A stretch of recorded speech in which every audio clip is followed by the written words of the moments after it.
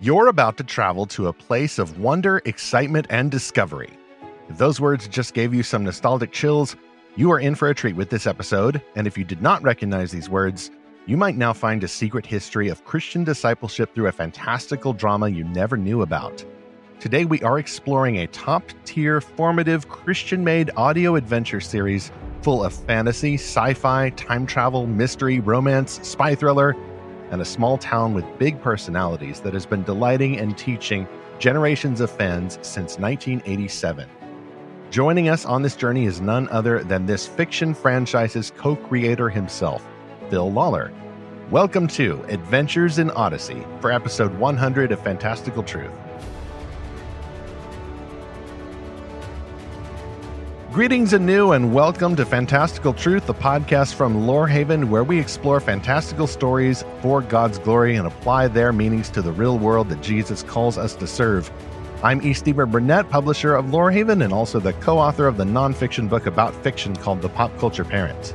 And I'm Zachary Russell, and as much as I like to think of myself as Mr. Whitaker, deep down, I know, because I look in the mirror every day, I'm probably a lot more like Eugene.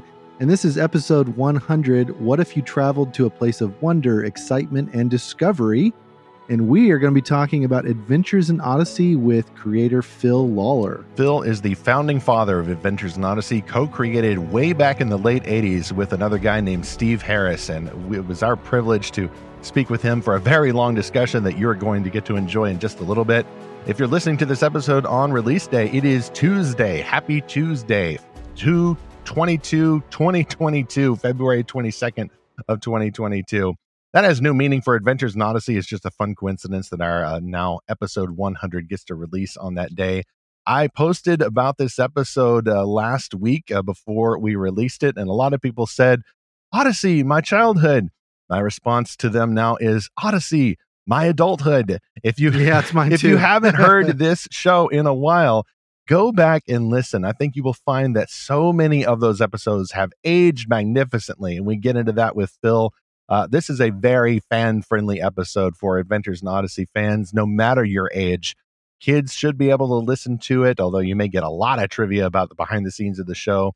Folks who are teenagers, young adults, and even older adults now should find this enjoyable. I would consider myself in that latter category. I still keep up with Adventures in Odyssey, having returned to the franchise after a break. Probably a few years ago, I discovered that they had this streaming app, the Adventures in Odyssey Club. I got that and managed to binge every single episode. Imagine it. Oh, my 10-year-old self having like all 800 of them? All Adventures in Odyssey episodes in my pocket, including the ones that have been decanonized or that the creators just felt were too embarrassing. It's all there. Even the controversial ones with the goofy police officer, everything is at the Adventures in Odyssey Club, and you can go subscribe to that. As we also mentioned in our discussion, by the time you listen to this, by the way, I may have my repurposed article about Adventures in Odyssey and my returning to the fandom published at Lorehaven. That should be available the week of this episode's release. Well, this is going to be so fun, Stephen, because I didn't know Adventures in Odyssey at all when I was a kid, and I only found out about it through our kids. I think someone gave them a CD at one point with a couple episodes, and then they got a few more, and then we found out there was an app, and then we repurposed some old iPhones so our kids could listen to it whenever they want, when they're doing chores, when they're going to bed. And it's been fantastic. We hear quotes of these stories all the time. We quote them back and forth to each other. It's going to be so fun to get to talk to the person that's behind all this. Before we do that, and before we get to kind of a strange explanation I have for my technical glitch in our last episode, let's go to sponsor one for this episode. Once again, it is The Gatekeeper's Descendants, a fantasy novel from Johanna Frank. Here's the back cover description. Every choice he makes complicates his life. When a teen has a chance at redemption, can he find his way back or remain forever cursed? 1973, 13-year-old Matthew McKenzie struggles to fit in. Unable to come to terms with his father's passing 5 years prior, he tries to sidestep unwanted attention from violent bullies by telling little white lies. But when a fistfight lands him on the brink of death, he is shocked when he finds himself hovering outside his beaten body in the company of an overly friendly spirit. Pipiera avoids change at all costs. As assistant to the head gatekeeper of an ethereal kingdom, she's less than thrilled when she's sent to Earth to aid a traumatized boy headed down a dark road. But when a supernatural rebel interferes with her job, The bright-eyed being fears she'll blunder her mission. As Matthew feels the pull of adventure from his suspicious new friend, he worries that he may never be able to right all of his wrongs. And as Pypera continues to fail to influence Matthew, she finds herself caught in an adversary's web of deceit. Can Matthew and Pypera steer clear of the trap and reach the path of enlightenment? That's the back cover for The Gatekeeper's Descendants from Johanna Frank. Get the cover, full back cover description, and of course the purchase link by going to the show notes for this episode 100 or by going to lorehaven.com/podcast sponsors. Zach, I discovered the source of my weird technical glitch. It was actually a frequency interference from a strange package I had received. Don't know who sent it, but I noticed that the sticker on the side said that the return address is Colorado Springs, Colorado 80995. So I've already unwrapped this thing so we don't get a bunch of rattling effects over the microphone here. And I notice a strange effect about this device, this machine. I don't know. If you look at it this way, see, it almost looks like a phone booth, kind of like a red phone booth, almost like the TARDIS, but painted red. But if you step this way, it changes. It looks like a hot water heater that's been turned on its side. No, I mean, this is my bias showing, but that looks like a spaceship. Okay, I think we're supposed to get inside. And then what? Is there any buttons or something? It's dark. I can't find any lights. Wait, hold on. There's that one little button over there. It's a tiny red light, I guess. What do you think? Oh, yeah. Push. Tiny red buttons are always, you always got to push those. All right. Push the red button.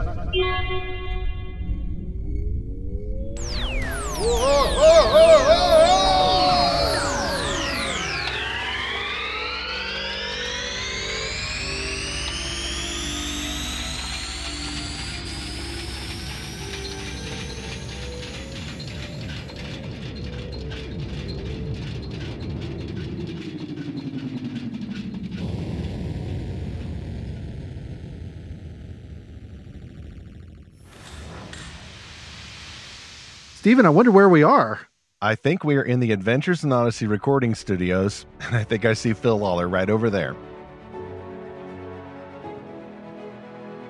Well, here is Phil Lawler. He started his performing career at the tender age of 5. He won numerous acting awards in high school and studied music, screenwriting, and directing in college.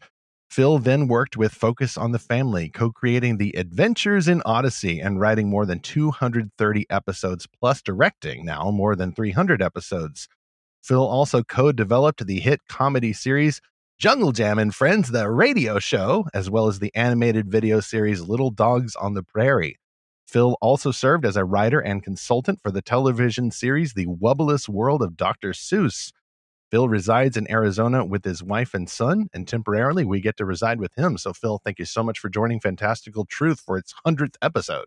100. How about that? Boy, I'm honored. Thank you very much for having me on. Well, it's not nearly 1,000 episodes, which I think is the recording count I saw for Adventures in Odyssey. That is almost as long as the anime One Piece. So it's just hit its 1,000th episode.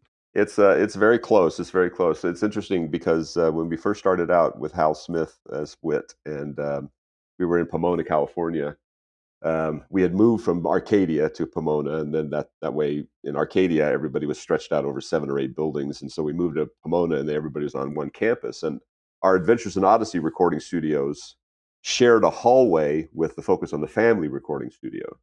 So Focus on the Family recording studio was up front because it had a little gallery and visitors could come and watch Dr. Dobson do his thing. We were kind of sequestered in the back so nobody could watch what we're doing. But he had his own exit. We both exited into the same hallway. And one time they had finished a Focus on the Family broadcast right about the time that we finished our Odyssey recording. And so Hal Smith met James Dobson in that hallway. And we were all standing around talking. And one of the two, I don't remember which one said what to which one, but one of the two said, "I hope we do 1,000 of these." Oh, wow. And so we're almost there. Almost there. I don't know what that means, what God has planned after 1,000, but we're almost at 1,000. So, and it only took us 35, 36 years. And then the whole world exploded. Well, there you go. Well, maybe Odyssey did. Maybe it'll be like the last battle, and and everything. Well, I'll just rake everything into the shadows, and we'll go. And then there's a Platonic reality Odyssey through this stable door. No, Odyssey's been going on since 1987, starting out with the Family Portraits test audio drama done by Focus on the Family, partly as a response to the need for Christian-made creations. So, gentle listener, Odyssey may be a reason why you're listening today. It's certainly a reason why I get to do Lorehaven and Fantastical Truth, because growing up, I got a hold of this audio series. It was originally on FM radio, Christian radio stations, still on many FM radio stations, but now also has taken kind of a podcast type form, but with its own Odyssey app, the Adventures in Odyssey Club. We'll talk more about that in a little bit. But in response to your question, where can I get Odyssey? Like, I lost all my cassette players and all the albums. I don't know how to play them. You go to the Adventures in Odyssey Club app, and you can actually download the entire library of Adventures in Odyssey to your pocket. Nearly 1,000 episodes. The technology is extraordinary. And of course, Phil, you've been more active on some of the social media now. There's an Odyssey fans club or 2 or 6 on the Facebooks and places like that where folks get to engage with you. And I've had the pleasure of seeing some of your interactions there. Which is going to lead, before we get to our 3-chapter exploration through Odyssey's history, I wanted to do a quick lightning round with you of questions that I've seen fans ask and that you have answered in a very shortened way. Here's the one question I've seen people ask. Phil, will Connie ever get married? And if so, why not have her marry XYZ? Huh? Your response, please. No. Oh, okay. Won't Richard bridesmaid? Won't Richard Maxwell ever come to Odyssey and maybe he could marry Connie or what about that, huh? No. What about Rodney Rathbone? He should get redeemed. Everyone needs a second chance, and he needs to be a youth pastor or by the Timothy Center or ride in on a motorcycle or something. Yeah, Rodney needs Jesus. Is Rodney going to find Jesus someday? Oh, good grief, no. Oh dear. Okay. Thus ends the lightning round with Adventures in Odyssey Godfather Phil Lawler. You can't just leave it like that. You got to give him a little bit of the background. Okay, so what's the background behind the no? Why so negative? The background behind the no is there's different things for each one of those questions. Different reasons for the no. Story reasons, yes. Okay. Story reasons, and for Connie, I've explained this actually on those sites as well. And one of the things I tried to tell everybody is I'm not just being obstinate here, and I'm not just being okay. Well, maybe I am a jerk, but whatever. I've explained it so many times that now I just resort to no. Go back and read all of those other times. I've told you exactly why we don't want to do that. I've told you why we don't want to have Connie marry XYZ. I've told you that over and over again. It will change her character. It will change the fundamental character that Connie is. You think it won't, but it will. Look at Eugene. Look at how much he changed after he got married. That's true. This is the way things work. It necessarily changes characters. That's a major life decision. You think it's not going to change her? Of course it is. And then it probably won't change her in the way that you want to hear. It'll probably change her in ways that you're going, oh, wait a minute, Connie's so different. How come you made her so different? Because she got married. That's the point. So, things like that, major life decisions like that always change characters. And people think that's going to be such a really great, wonderful thing to do.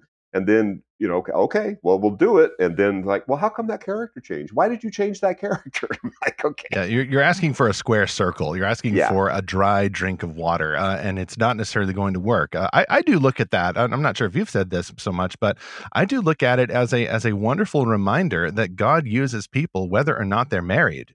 Sure. Going back to Genesis 2, marriage is good. It is a gift of God.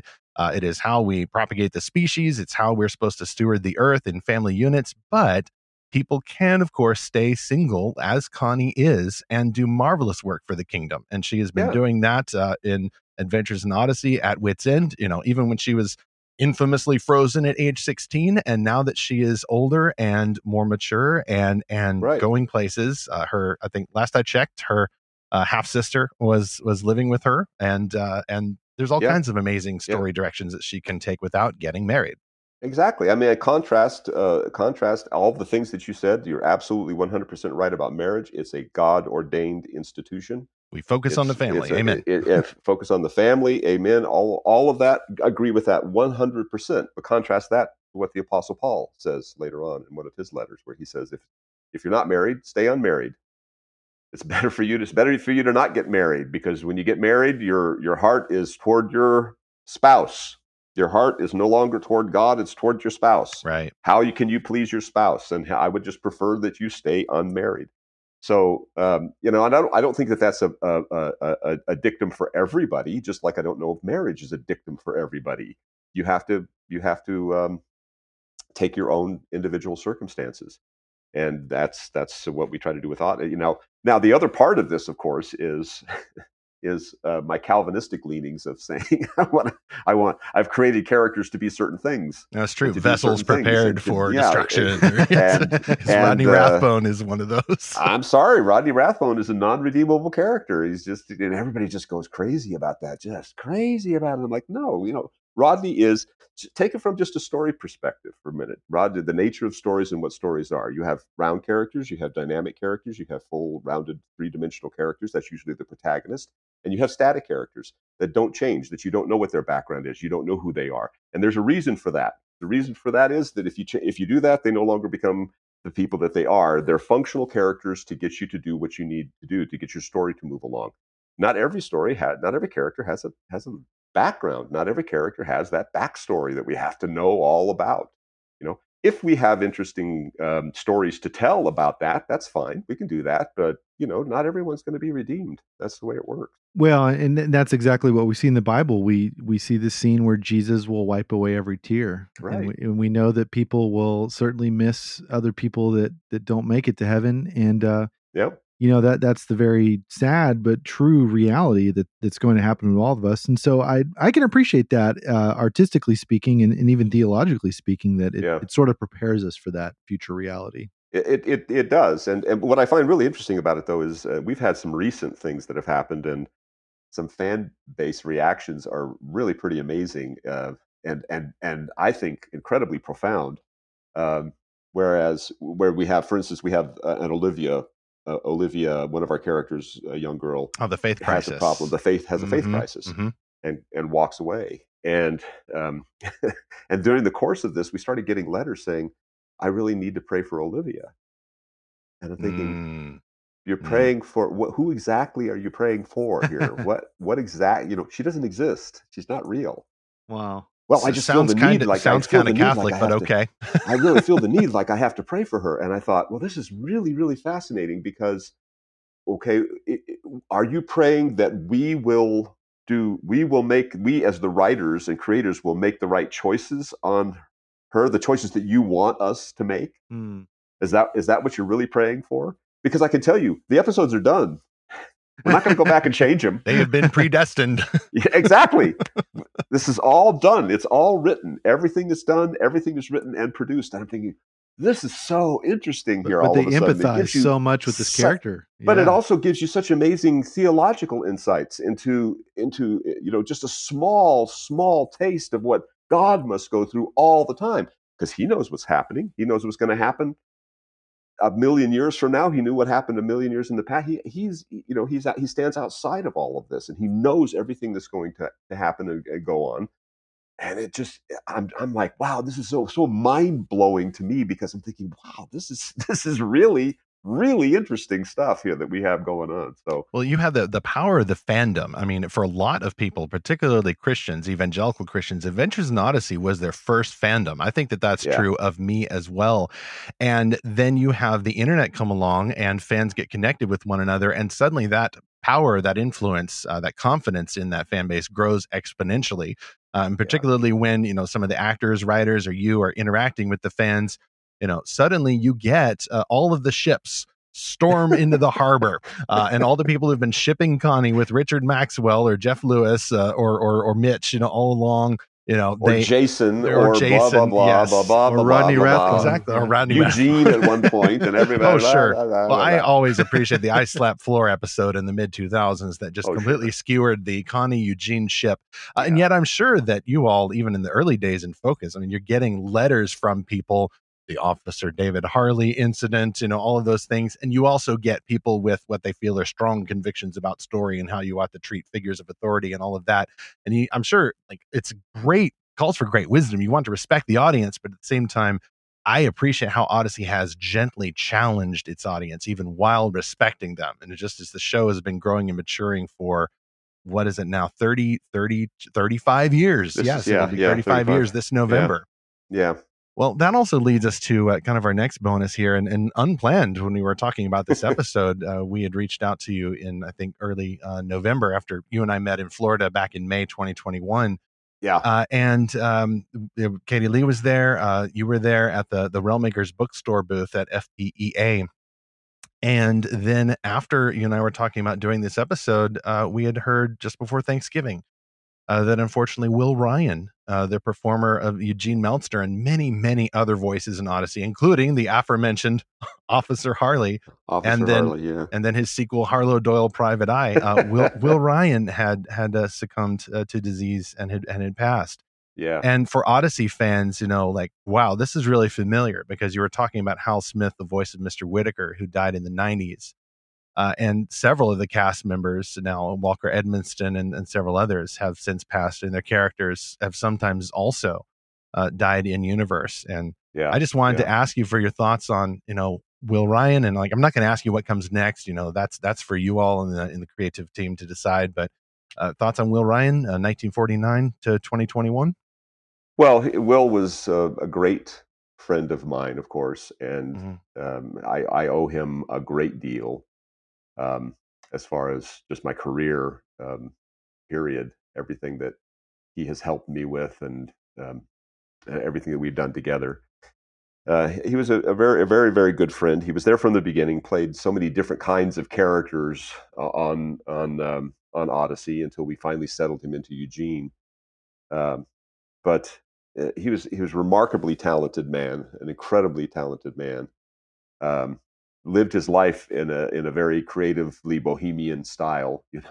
That's for there sure. Are folks who just the ukulele. There are folks who just who just drip creativity, and you just feel like that's exactly what Will was like. He was not a person who he was not a person who really understood the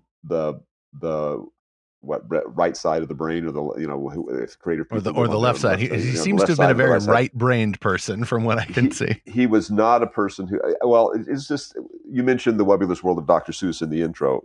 We worked on that in the mid '90s and together. And another thing that Will got me involved with, which was really amazing. Oh, okay, didn't know that. And he was out there, and we worked together. We were in New York, and we worked together on that series. And this is a kind of a microcosm of the way Will operated. He loved to collect things. He was a collector, as a lot of creative people are. He collected pretty much everything that you can think of. And so we were on our way to a writers' meeting at the Henson Studios, which is where The Webulous World of Dr. Seuss was produced. So we were in New York. You know how long the city blocks are. They're not that long. I think we were on like 93rd Street, and we had to go to 63rd Street or something like that. It wasn't going to take us very long. We had about a half an hour to get there. So we were walking down the street, and Will gets a message, I think, on his phone that he said, "Oh, I'll meet you over there." And I said, "Where are you going?" And he said, "There's a collector's store. There's an antique store that I need to go to. I want to pick up some posters." He was collecting Spanish language movie posters. That was a big thing for him. Really high quality, high class, high quality posters. And he said, "They have a real big collection over there, and I need to get them. I need to go get some." And I said, "Okay, well." He said, "Just tell him I'll be a little bit late." And I said, "Well, where is this?" And he said, "Oh, it's over on Central Park West. It's on the opposite side of the park." And I'm like, "Will, we're on East. We're on Central Park. It's just East. On the way, okay." And we're right here. It's like we're almost at Henson's." And he said, "Oh, don't worry about it." He gets a cab and he takes off. He just takes off to go, and he doesn't. Even though we were in a creative situation, which was the writers' meeting for The Webulous World of Dr. Seuss, it's still a series. It's still the business part of it is we still got to go to the meetings.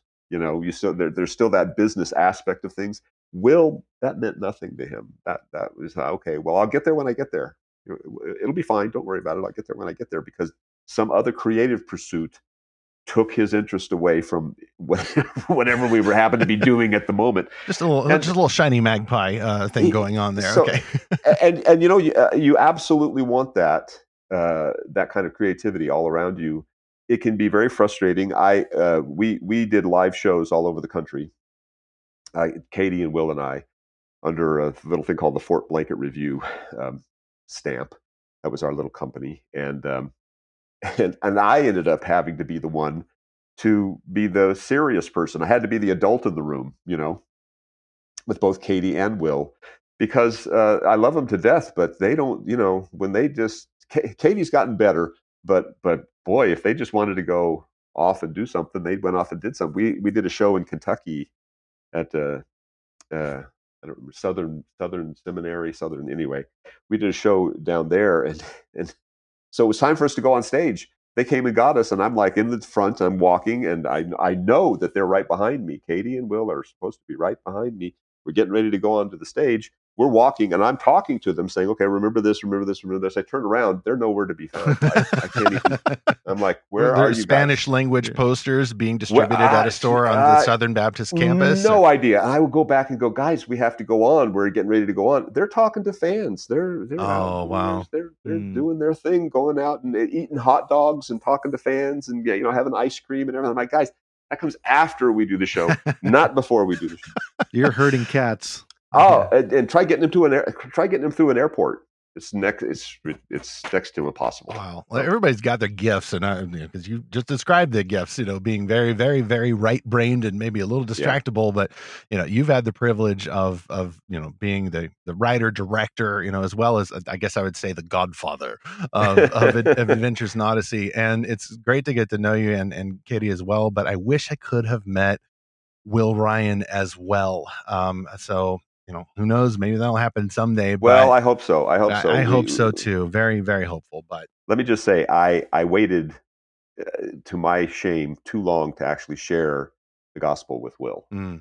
And I think I counted on just him being a part of Adventures in Odyssey when I should have actually physically, just gone out and shared the gospel with him. And so I did. I was able to, and that's really good. And I think, my hope rests eternal. I think that he is. I want to believe that he will be there. Yeah. Well, God is sovereign, and I take comfort in that. And I take comfort in the fact that, even if someone is a non-believer, they can be blessed to be part of a creative endeavor like this that is shepherded by Christians. And then like Eugene himself, who went through an amazing, long drawn out, appropriately so, conversion narrative from his introduction to his salvation in the mid 1990s as part of the Darkness Before Dawn arc. Yeah, that was worth the wait because you go through this portrayal of a character who is surrounded by Christians. And one of my favorite lines is when Katrina, his girlfriend, has to break up with him, and she tells him, "I think that you've become so embedded in this. She says, you've had just enough Christianity to become immune to its influence." Yeah, and that line and that concept has lodged itself in my imagination, along with many little lessons from Adventures in Odyssey throughout the years.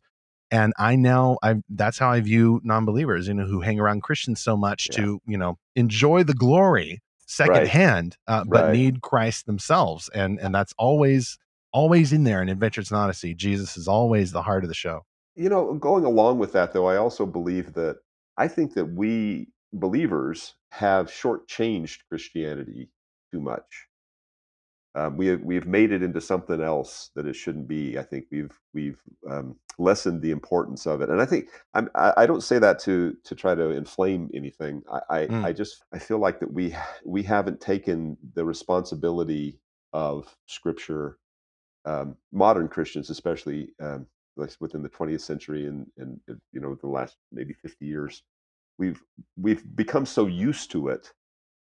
We've grown up with it. Right. So cultural Christianity. Grown up with it from culturally, and even from just a cultural standpoint, but then also all of us who are in the church itself and grew up in the church. We became so used to it that we don't really realize how profound it is, how amazingly profound it is, and it's taking people, some very, very, very smart and deep folks. And then some who are Christians, and then some who are non-Christians, or that we don't really know if they're Christians or not, but they're approaching it from a different standpoint to remind us how unbelievably profound and rich and deep the scriptures really are. The stories in the scripture and the scriptures itself really are. A Jordan Peterson, for instance, who would take on that's what I was thinking of. Yes, chapters from the secular vantage. Yes, when he goes through the whole chapters of Genesis and Exodus, he goes through all those things. He's approaching it from a completely different standpoint. He doesn't shortchange the spirituality of it at all. But he also says there's so much deeper spirituality. It really reminds me of Lewis again, deeper magic from beyond the dawn of time. He's one who is searching out that stuff. I mean, he doesn't have all the answers, but at least he's looking for them. And that makes somebody like me, who grew up and went, wow, why didn't I ever do this? I grew up with this. I grew up with all of it in my family, and never did it until now. I thank God that I'm still around in a time when people are really, really doing more of that. And then, of course, you've got Doug Wilson up in Idaho, and you've got some people who are in the Christian community already who are also doing the same things. And you realize, wow, forgive us, Lord, for taking for trivializing the deep, deep meaning of Scripture. How deep this really is, how amazing this really is. I mean, the words that I'm saying right now don't do it justice. It's impossible to do it justice. But may we search deeper and deeper and deeper. May we keep doing that because it's so important. It's unbelievably important. And I think that we're suffering now from a great deal of people who are walking away, or people who are just scoffing at it, and people who are because we haven't taken it seriously. It was the too easy grace, whatever that grace, was, yes. the cheap grace, of it, and that cheap grace, that's fine as far as it goes, but I want to be more like Kierkegaard. I want to be that knight of faith. I want to go further than that. I don't want to be stuck as the ethical Christian. I want to go deeper, deeper, deeper, deeper. Personally, I would like to, and I hope that others want that as well. It is being reflected in a lot of the stories that we're doing on Odyssey right now. That kind of thing is really being reflected in several of the stories that we've been dealing with lately. So, to be quite honest, we do get pushback from the audience, because this stuff is hard. This is not easy. This is hard. You have to grapple with it. That's the profound nature of the story of Jacob wrestling with the angel. Why is he called Israel? He's called Israel because Israel means contend with God. You contended, you grappled with, you wrestled with God, and you prevailed. And so I'm going to call you Israel. I think Dennis Prager says something about this. He got a call on his radio show one time from a Muslim lady, and I was just thinking of the comparison. Yeah. Mm-hmm. She wanted him to say, what's the difference between Islam and Israel? And he said, okay, I'll tell you right there. That is the difference right there. Islam means submission. Yep. Submit to God. Yes. And Israel means contend with God. And he said that's the difference right there between the two. It's okay to grapple with these things, and we have to grapple with them, and we need to, because like I said, it's hard. This is not easy. This is hard. Mm-hmm. Exactly. And I think great Christian made stories help us undergo that struggle. I mean, I think you said a moment ago that it's difficult to reduce the epicness of the gospel of Christ's redemption rescue narrative for his enemies, making them his adopted daughters and sons. Like, it's difficult to reduce that to words, but it does start with words. It starts with the doctrine of the Word of God, the gospel as written, inspired by God, inerrant in its original forms. But then Christians also can reflect those gospel truths and beauties with art, with storytelling, with fantasy, with drama. And that is where I think, a franchise like Adventures in Odyssey comes in, is it is echoing back the truth of the gospel with song, with acting, with this kind of drama, and not just simple salvation narratives. But one thing that I've always appreciated about Odyssey is that a character can get saved, like Connie did, pretty soon after she was introduced. Her redemption process there, at least leading to her praying the prayer with Mr. Whitaker, is fairly short by comparison, but then you get more than 30 years of her growing and deepening her knowledge of the scripture, and confronting life challenges and having her role change, and all of these things, that go beyond just the call to conversion. And then you realize that the rest of the struggle of the Christian life is just as, if not more interesting than the altar call as dramatized. And some Christian stories, I think, will stop with the altar call, just like a romantic comedy may stop at the altar and they all live happily ever after. The most interesting, the most dramatic stories are those that happen after those moments. Well, yeah, I agree with that 1,000%. This is very much like this is akin to the whole question of why haven't we gotten Connie married, because it's going to change her character. But this is really interesting that we think that the most, like you said, we think that the most dramatic moment, the most incredible moment of each of our stories is the conversion moment. And that is, I don't want to shortchange it. Those are really, those can be incredibly dramatic moments. It's a miracle. On the other hand, regenerating a dead heart to a living heart. Absolutely. That is a miracle. You're bringing dead bones back to life. This is exactly what's going on in that. But on the other hand, you've got a conversion like C.S. Lewis, who said basically, I can't tell you exactly when this happened, but I know that at the beginning of the motorcycle ride, I didn't believe in God, and at the end of the motorcycle ride, I did. And there was no me, lightning hitting me or anything like that. And those are just as deeply profound in terms of conversion moments. But the idea behind that, the idea that is it. Now you've reached the apex and everything else is like bland and downhill from there. No. And I just had a conversation with Dave Arnold earlier in the week, and I was talking about this very thing in terms of Odyssey and storytelling.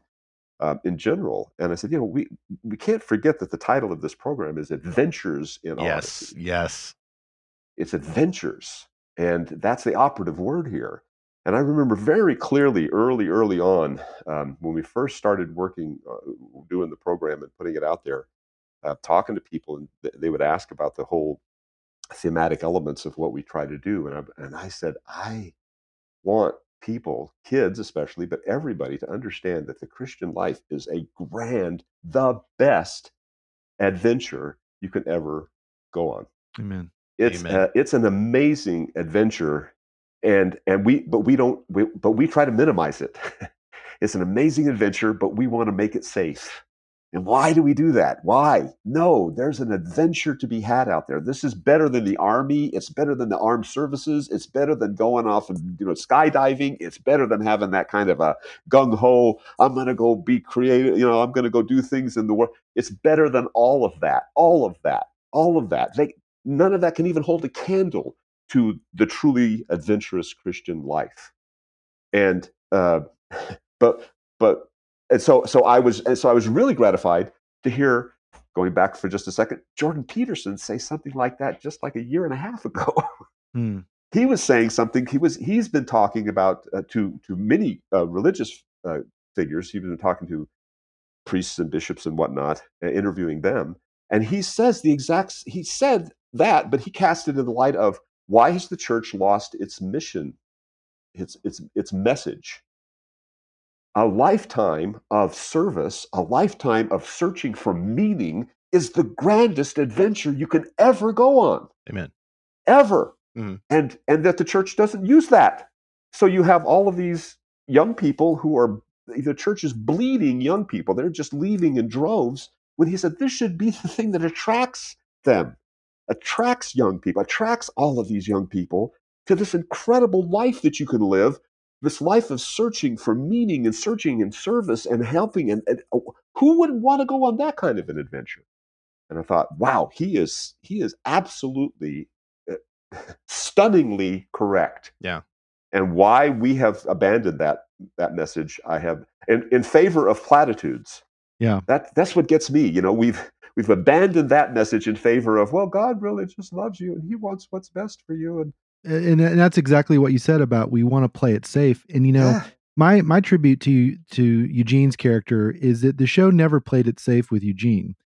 The show could have played it safe by him getting saved right away, or preaching the gospel at him and then he disappears because he doesn't believe it, or that he's just accepted and everyone's nice and everyone's kind and inclusive and loving. And and those are the excesses right now in the modern church, that we either go too far to the truth end of the spectrum or too far towards the grace end of the spectrum, and we have to have both, because Jesus embodied both grace and truth, Right. and it takes a process, But I feel like we've exchanged both grace and truth for niceness.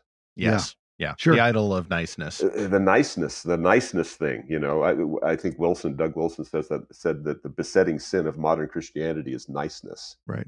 We've got to be nice. Everything has to be nice. You can't offend. Oh, no. Yeah. Yeah. Well, then there's an overcorrection too, where you see some Christians that get tired of niceness and they decide, okay, well, let's be mean. And for some reason, a moment ago, I pictured an Earth 2 version, a parallel dimension of Adventures in Odyssey, where Eugene turns into the atheist college professor, and then at the end he gets hit by a car right before the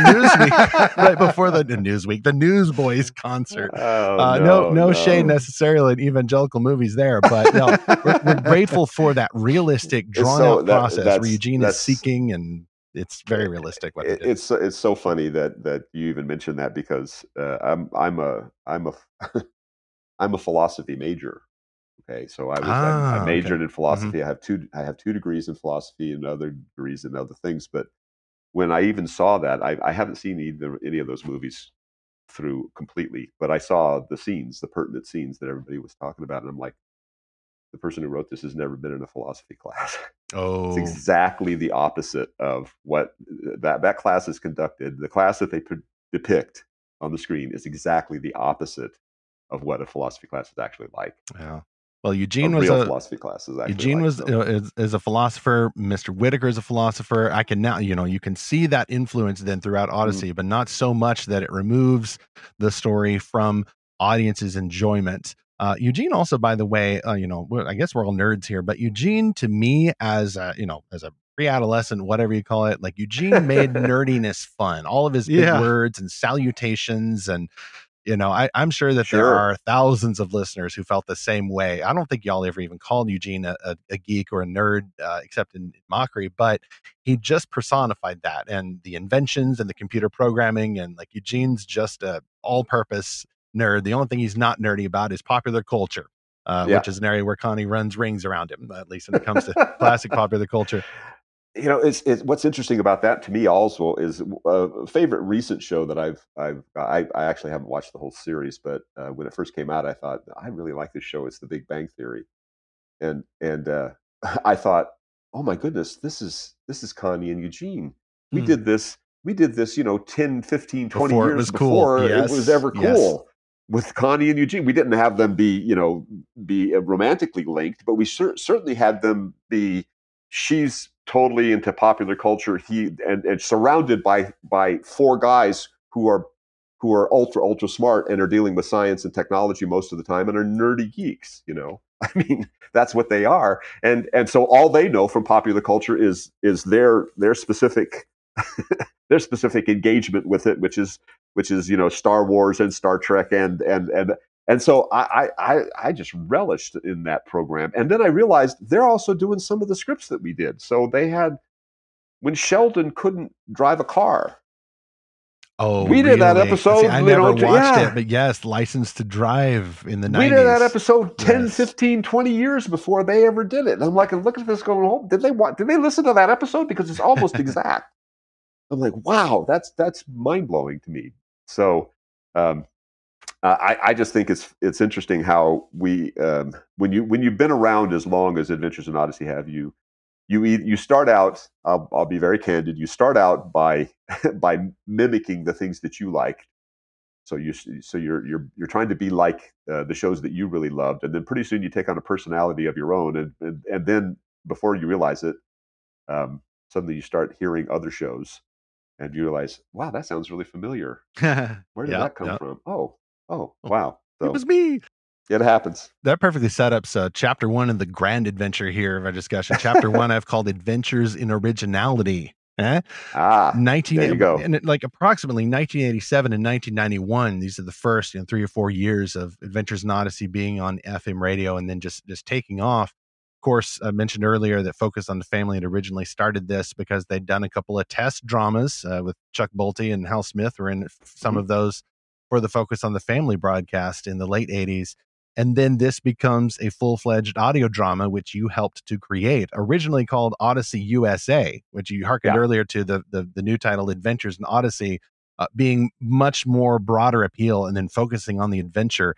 I'm just curious, we can go as long as we like here, but you've already mentioned some of how the show ends up going so right and avoid some of the pitfalls that could be common, not just to a new story world like this, but also to a story world that is, made by Christians, because some Christians will just turn up their noses and go, "Oh, that's cheesy," or "That's fiction. What's the point of that?" Or it does end up being cheesy, and Odyssey ends up being, as I've said, original, maybe mimicking some stuff at the beginning, but then very quickly growing into its own. Like, how did you all manage to create this kind of world and hopefully avoid some of those potential drama pitfalls? I think that there were only 4 of us who were working on Odyssey for the beginning of its time. Steve Harris and I sat down and created the show together after Family Portraits. So we worked together on Family Portraits, and then we took everything that we had learned from Family Portraits. We did surveys and whatnot from Family Portraits. We took everything that we had learned from that and spent the rest of 1987 revamping it to come up with to change it and focus it, narrow the focus of it, narrow the scope of the target audience and things like that. Come up with other characters, come up with the town, come up with everything, which I did, and then launch it. And Steve was wonderful at that. He was really great at starting new projects, but Steve was in charge of the special projects division at Focus, and he had a lot of other things on his plate. And then he also was starting his own business at that time too. So he was doing a lot of different things, and then so we had to bring in another writer. That was Paul, and then Paul McCusker, yes, Paul McCusker, and then we had Bob Luttrell, who was the sound engineer, the first sound engineer. And then he needed help too, because he was the only one. Steve had done some production on Odyssey in the early days, but then again, his duties took him elsewhere, and so we needed another one. So Dave Arnold came on after that, and he came on about a year into the program. So it was really just Dave and Paul and Bob and myself for a long time, and it was a monster that needed to be fed. So, I mean, that's what a series is. The original mandate for the series was they wanted a daily. Oh dear! And we said we cannot do a daily. If we do a daily, it's going to turn into a soap opera. It'll only be 15 minutes long, and the first 10 minutes will be a recap of what happened the day before. So there's just no way that we could do this on a daily basis. Wow. Yeah, exactly. And so they said, well, if it's not that, then it has to be a weekly. And we said, I said, we're producing what is essentially a half-hour television series here, just without the visuals. And the writing of that just takes time to do. And, a television season at that point, I think it was 26 episodes. And I said, they go 13 weeks, of writing. They go the first 26 weeks, and then they take time off. And then they come back in and do another. So they don't work every single week. They're doing a lot of. They have some break time in there, and they said, "Well, we really think we should do a weekly. They wanted it to be a weekly, and so with no breaks, no nothing, and new episode every week. We never ever did 52. The most we ever did was 48. Oh wow! We did 48 original episodes in 1 year, and most of the time it was in the 30s. I think for those first few years, we did about in the 30s, 32, 33, 36, around in there. But it was just a monster that needs to be fed. You have to come up with something. And I personally kind of like that better than what we have now. Don't tell anybody. Mm-hmm. but just the reason why is because now we have 400. We have 24 episodes that we have every 2 a month. And half of those go on the club, or club originals and exclusives, and half of those are new episodes that go on the regular rotation. And sometimes, so because of the limited amount of that, I'm somebody who likes the urgency of it. I mean, that kind of gets deadline my driven. juices going. I'm kind of deadline driven. Same, yes. I ignored the deadlines, but I'm kind of deadline driven.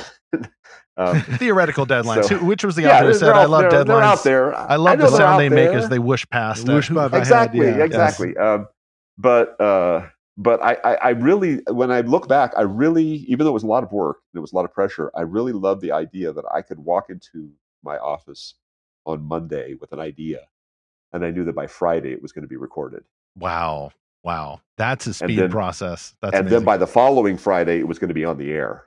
So Wow, it was awesome. that kind of that's the production schedule that we were having. We were like boom, boom, boom, boom, boom. So that's a 2-week turnaround. It's just you. Originally, it's just you and Paul McCusker doing all the writing, doing all the crediting there.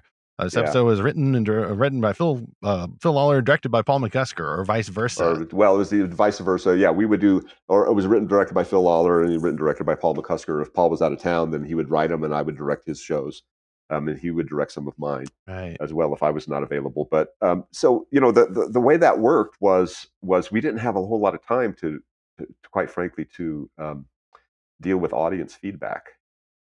What the audience wanted. So we were creating shows. I mean, whether the story is true or apocryphal about Lewis and Tolkien talking about stories and what kinds of stories they like, and how come there's this dearth of stories that we like, and one of them said to the other, the only way that we're going to read the stories that we like is if we write them.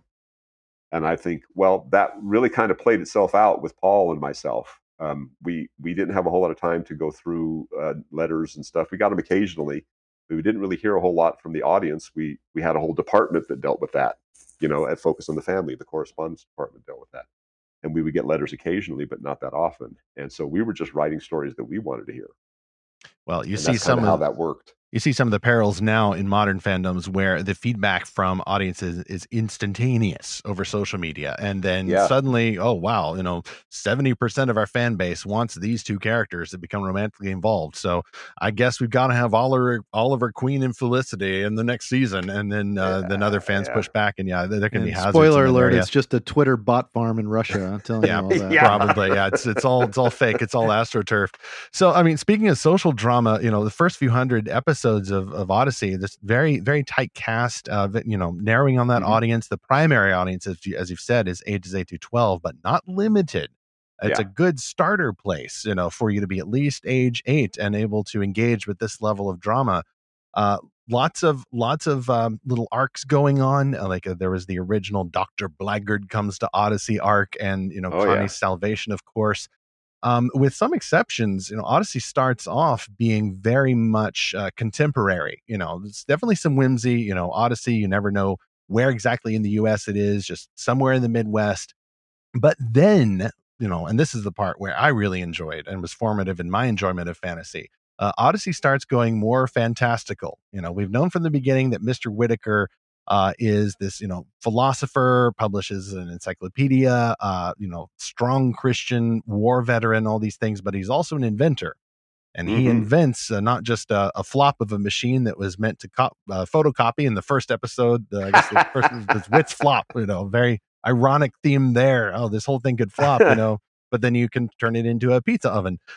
But Wit then makes a environment enhancer, which helps bring in the historical fiction, the biblical fiction. And then, of course, the kingpin of Mr. Whitaker's inventions. We've already heard at the Imagination Station. I'm just curious how you all of the creative team managed to get in those fantastical elements, working in not just contemporary social drama and moral lessons, but sci-fi and fantasy and even a little horror here and there when you find a skeleton in the secret room. Yeah, as far as the Imagination Station and episodes like that are concerned, Christians, of course, have a real bugaboo about time travel. So we don't, everybody thinks, no. I went full bore with time travel on Iliad House. I'm like, I'm not disguising this thing. If God is the God of everything, He's the God of time too, and He's the God of time travel. So it's all in His hands. And I'm not afraid of that as far as a Christian theme is concerned. But but the first episode that we actually dealt with that kind of thing was the day Independence came. Ah, yes. And Erwin Springer. We had when Erwin Springer got up on a chair, slipped off the chair, bumped his head, got knocked out, and he was really into the Revolutionary War, the war for American independence. And those guys were all his heroes. And so I really just wanted to do an episode about the signing of the Declaration of Independence. But how do you get into it? What are you supposed to do? How do you get into it? Well, Connecticut Yankee, Connecticut Yankee style. Yep. Same kind of thing. Knock, bump on the head, and he goes back and he experiences this adventure, and then he comes out of it. And of course, later on we had Jimmy Barkley falling out of the Wonderworld treehouse, and he cracks his skull open, and it's touch and go with him. It was a very serious situation with him when he goes through Someone to Watch Over Me was that episode. But here, Erwin Springer knocks himself out, and when he wakes up again, they're like, "Oh, did you have a nice little rest there, Erwin?" Yeah, I had this great adventure. So I'm thinking, well, we can't just have kids knock themselves out whenever they want to go on an adventure. What would the so how do we do this? think? What are we supposed to do here? So yeah, so I thought, well, okay, what's an adventure? And that was where the environment enhancer came along. That was the first kind of step in that direction. And it was Connie figuring again how do we figure out how to show the episode of David and Goliath, and how do we make that real? And that was Dave Arnold's, I think, first episode where he really got into the sound design of it and did such a fantastic job. I really loved what he did with the sound design. But then from there, it was like, okay, now what? Now what are we going to do? How does this stuff all work out? And so we had a lot of talking about it, and we thought, well, what we really want to do, the next great religious historical event would be the crucifixion of Christ, crucifixion and resurrection. How do we deal with that? What are we going to do?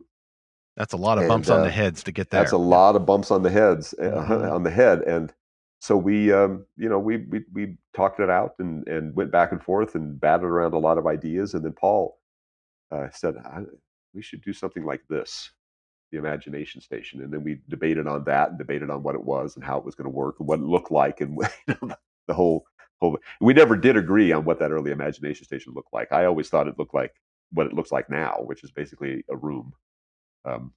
You walk into a room and then it opens out onto, you can walk around and be in it as a virtual reality room. It's a holodeck, basically. The Star Trek TNG holodeck. Right. Right. Yellow tape on the walls. Exactly. And but he always thought it was more like, no, you're sitting like in the cockpit of a helicopter. You're sitting, if you were to look in on somebody having an Imagination Station adventure, they'd just be sitting there doing nothing except imagining. And I'm thinking, well, yeah, but you got doors, you got windows, you got people walking around, you got stuff is happening. How are they going to run? Is it all just happening in the brain? If you do that, why do you need this helicopter? Why not just, put some electrodes in the brain, So we debated back and forth. And I don't think we ever actually came to a consensus, even though there's a lot of artwork back from the early days about what they think it looks like. But that was the beginning of it. That was we decided to launch it with the greatest story ever told. We decided to launch Whit's greatest invention with the greatest story ever told. So that's how that came about. And then from there, of course, the technology. We decided that if Whit has this capability of using this kind of technology, you can use it in other ways too. So that's where the Room of Consequence came about, and that's where the Inspiration Station, I guess, came about. And so there a lot of the other inventions that Whit later on perfected were that was the genesis of all of those kinds of things too. Well, I'm glad really trying to figure out exactly what Whit would do. Who Whit was. He was this enigma. I always thought Whit is the Aslan of Odyssey. He's good, but he's not tame. And I've been really dealing with that a lot lately. And boy, have I gotten a lot of pushback on that one. Well, Mr. Whitaker represents a lot of things to a lot of different people. The perfect Christian, but I always appreciated that from the very beginning. Mr. Whitaker had his flaws, like even in the origin story of him purchasing the Wits End building, just not really caring much for this small town or this old building, and that's him later in life, teaching at the college and everything, in this small town. And then his wife dies. And then you kind of get the idea that Jenny's passing leveled him up in biblical maturity even more than he already was. And then him becoming this grandfatherly figure to these kids, serving them ice cream, from this position of humility. And of course, now, it seems he's going on a mission trip every other week. So he's got time to spare. It's amazing how he's able to, fit all these things into his busy schedule. But it's kind of wish fulfillment and yet also realistic at the same time, who Mr. Whitaker is. And then, going back to being portrayed by Hal Smith through the mid-90s and then by Paul Herlinger from the mid-90s onward. Now being portrayed by Andrei Stoica. I'm pronouncing that correctly. That's right. That's correct. Yep. So Mr. Whitaker is regenerated a few times, only it's a vocal regeneration only. It's still the same hero. He's got the same backstory and the same spiritual faithfulness. And of course, I appreciate, being him being the heart of Odyssey, that same emphasis on the truth of the gospel, the truth of scripture, as well as imagination. Mr. Whitaker taught me not to let my imagination run away with me. And by the way, Phil, I used to think, this is such a corny moral to learn. Like, why are they teaching me that? Like, it doesn't sound very biblical, and then, wise beyond my years at age 11, now at nearly age 39, I think, what a valuable moral lesson that I was privileged to have learned. And wow, I wish that many Christians would learn that lesson, especially when we're watching the news. Don't let your imagination run away with you. You must discipline it.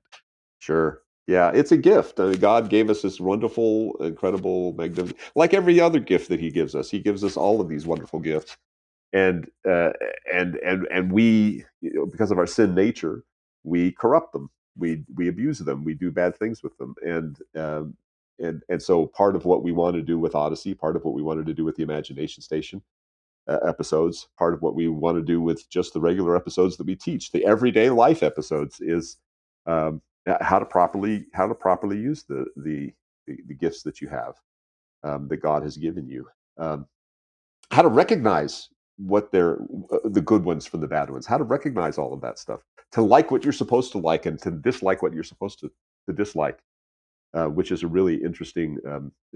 That's something we've completely lost in this woke age, is recognizing bad things as being bad.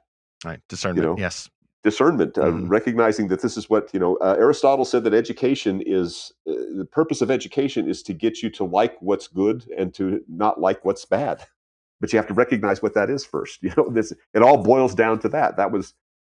That's a really interesting, simple, but really interesting and profound statement when you think about it. We don't teach that anymore.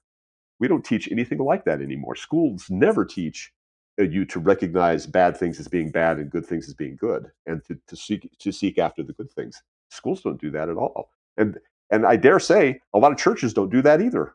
We're not engaged in that at all. And so again, these are conversations that Dave Arnold and I specifically have had about Odyssey and the direction that Odyssey is trying to go in now. And we call this critical thinking. That's amazing. How do you develop those kinds of critical thinking skills? Which is why a lot of the episodes that I'm doing now have these great classic moral dilemmas in them. And again, people push back on that. I mean, this is why you don't have a whole lot of philosophy majors anymore. They have to deal with moral dilemmas. You have to deal with understanding ethical moral dilemmas and what you're supposed to do. How do you even recognize them? How do you recognize what they are? And that's like a basic thing. And then how do you deal with them beyond that? And people don't like that. They don't like to have to think, but it's so important for us to know how to do that. Very important, especially for kids. Well, it's one of the safest, almost, well, not safe, but one of the most secure ways you can encourage that kind of thinking is through drama, is through asking those questions, not of the gentle listener, but of the character. If the moral quandaries are happening in universe, then the rest of us are looking in from outside, from that position of security, and then we can start thinking through, simulating, going on our imagination station adventure, wondering, well, what would I do? In that it's interesting. I have a character, Renee Carter. I like Renee. Yeah, I think she's a club exclusive, isn't she? Yeah, she's a club exclusive. Mm-hmm. We may be. Well, I can't say anything about that, but okay. But I love Renee, and one of the reasons I like Renee is because she actually is dealing with this sort of thing, and she comes right out and says it. Mr. Whitaker tells us that look, your ethical decision making is a muscle like everything else. It's got to be worked out. You have to learn this stuff. You have to practice this. This has to be practiced. The episode that the club is featuring right now is called Dickensian Dilemma, and that's exactly what she tries to do at the end of the Dickensian Dilemma. She's trying to present Emily and some of the other characters with a dilemma, a moral dilemma that they have to solve within the context of like a Dickensian adventure. And it's really important to do that. But she says, and Wit then says, what else are these inventions for if not to be able to do that? You can do that in a safe way. I can put you in a seemingly perilous situation, but we know, I know, obviously, in the imagination station, that you're not going to actually die. in this situation. So if you have, for instance, if there's the classic moral dilemma of saving one person, of sacrificing one person to save a whole bunch of people, well, let's play that out. How do we do that? Let's play that out in these episodes and see what decision you would make if you were in that kind of a situation. What would you do? How would this work? Well, a lot of people just don't want to think about that. But yeah, but this is really important. This is really, you may not ever actually be in that situation, but if you start practicing those muscles, using those muscles, you'll see how they apply in other similar situations in your real life. Oh, I love that you used a story to make an apologetic for story itself. Yeah. Exactly what you said. Yes. That one of the utilities of a story is to help us practice those ethical muscles. Exactly. And simulate decisions that we might have to make, or that could be similar to ones we have to make. Yeah. And, the last 2 years have certainly stretched a lot of ethical decisions we've all had to make in the church. And I was reading a really good article about this last night by Owen Strachan, and he talked about how there were pastors at the beginning of the last 2 years that were ready to go, that they had already decided how they were going to face this situation. And then he said, and it's taken some others some time to catch up, and that's okay. Yeah. Like, we're all passing the test that God's given us. But it occurred to me that so many people were way ahead of this at the beginning because they had practiced that imagination of saying, this is the line I've already drawn in the sand. Yeah. And so that's exactly what stories can help us do. Totally. And the interesting thing is, going back, a lot of the early episodes that we did, I love them all, but a lot of times we would give everybody the answer.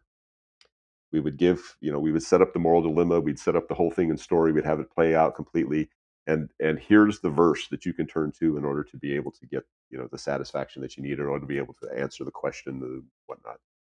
And I think what happened is a lot of kids listened to that and then went out into their regular lives in the real world, and they came across a similar situation, tried it, and it didn't work, because that was the limitation of story, right? So you have story, and it works in the story because we crafted the story that way. But in real life, things are a little bit more unpredictable, and you can't really deal with it.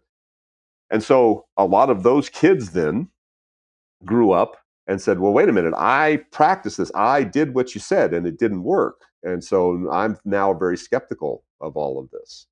And I think that caused a lot of them, not just Adventures in Odyssey, but a lot of other things that they saw happening, because this also happened in the context of churches. Those kids grew up, they went through their teen years, they became young adults and said, you know what, I don't think this is actually for me. And they left and went somewhere else. This is why a lot of churches were bleeding people for a long time. The great evangelical spring that we had back in the 80s, the big, huge, we were moral majority, our glorious time period back in the 80s and early 90s. They all grew up and then went, nope, and they all fled. Everything came crashing down for a variety of reasons. So I thought, what do we need to do here? How do we need to adjust? What are we saying? Well, we're giving them the wrong message. Let's not give them 4. Let's give them 2 + 2 and have them get to 4. Yeah. Well, it takes wisdom, not just a knowledge of good and evil, but also knowledge of wisdom. The heart of the Bible is formed by not just epistles or narratives or genealogies, but wisdom literature, for God's people then as well as now. You got the Psalms, which are a celebration of drama and crying out to the Lord and wondering why, and then, praising him to the skies as you dance into the temple the next moment. That's the art of the Bible. Then you also have Proverbs, which are working through these ethical scenarios. And Proverbs used to frustrate me so much because what's with all these generalized statements, but the purpose of it is to encourage, the saint, the person who's a member of God's kingdom, to be thinking through these things and imagining them. And I call that, actually, let's just go on into chapter 2 here, Adventures in Maturity. You've already hearkened to Odyssey's more recent past, but I still see, starting in the early 90s and then even working up to the early 2010s, some efforts, there were some efforts to shorten the shows, to make them more whimsical, more kid friendly, but then there were others that were maturing the storytelling. I don't mean mature content, don't misunderstand. We're not talking about violence or anything like that. But you did have characters, Mr. Whitaker and Connie and Eugene dealing with some very realistic scenarios. And then the kids in Odyssey as well. Some episodes are still pretty simple. Robin Jacobs shouldn't cheat on a test. That's Right. that's pretty straightforward. Don't cheat on the test, folks. But then others, like for example, you're a college student, you're dating a non-believer, and it's Eugene Meltzner. What do you do? And some of those don't have easy answers. And I'm just curious, like some of the creative process there, especially with actors changing, because I meant to say too, of course, Hal Smith died, during the production of the show, and then you all have to scramble. What do we do with Mr. Whitaker? And I would say that probably that was the high point for me. The first time that a character experiences a kind of death on the show, spoiler alert, Mr. Whitaker didn't die. He just had a sudden missions opportunity in the Middle East, and so he's going to be off there, in a sandpit digging for things. But it's still a kind of death, and the wisdom that you all practice, speaking of wisdom, in kind of signaling that was what had happened, and then treating it like a grief, because it was a grief of separation from the character. Oh, yeah. But not killing Mr. Whitaker, which I think would have been, in retrospect, the wrong decision, but would have been justified. Still, it allowed me and many, many listeners to kind of work through those things in that fictional environment and then prepare for a very difficult reality in our groaning world, which is the reality of suffering and death and separation. Yeah. Yeah, we labored a lot over that. We agonized a lot over whether we wanted to have Whit die, because for one thing, I mean, there's a whole lot of practical things that went into that. I mean, how are we going to find a voice replacement for Hal Smith? I mean, he was very distinctive. He was a voice. unique voice, and it was going to be very difficult to find that kind of a replacement. How are we going to do that? And but then on the other hand, there was this is a crude way of putting it. I really don't like this analogy, but it's a good way of putting it. He's Mickey Mouse. He's our Mickey Mouse. You don't kill Mickey Mouse, That is true. You make him a symbol. He may not be going on his own adventures anymore, but you make him a symbol. He's still the very, very present anywhere you look at Disney. So we had to go back and forth and try to figure this out, and we were really pretty much we were pretty much like, I don't know if we're ever going to find this voice, when Chuck Bolte got a call from somebody who said, man, there's somebody up here in Seattle who sounds exactly like Hal Smith. You ought to listen to him. And that was Paul Herlinger. And yeah, he sounded a great deal like Hal, but he brought his own sensibilities to the character too. He brought his own sensibility. Somebody said that, Hal was like Hal's wit was like a brilliant grandfather, and Paul's was like a much sterner version of a brilliant grandfather. He just felt much more stern in the way he handled things. He didn't laugh as much. He wasn't as jovial. He didn't joke around as much, and that's probably true. But he was making the character his own, and that's exactly what Paul did, and he did a great job. Even early on, we still dealt with death, like you said, in the Case of the Secret Room, or the episode Karen, where she dies Donna of Barclay's cancer, friend dies, and then had to deal with the repercussions of that, and so we had some serious, even things about the price of freedom, episodes like that, where we had early on discussions about heavier, weightier kinds of things, or the Underground Railroad trilogy.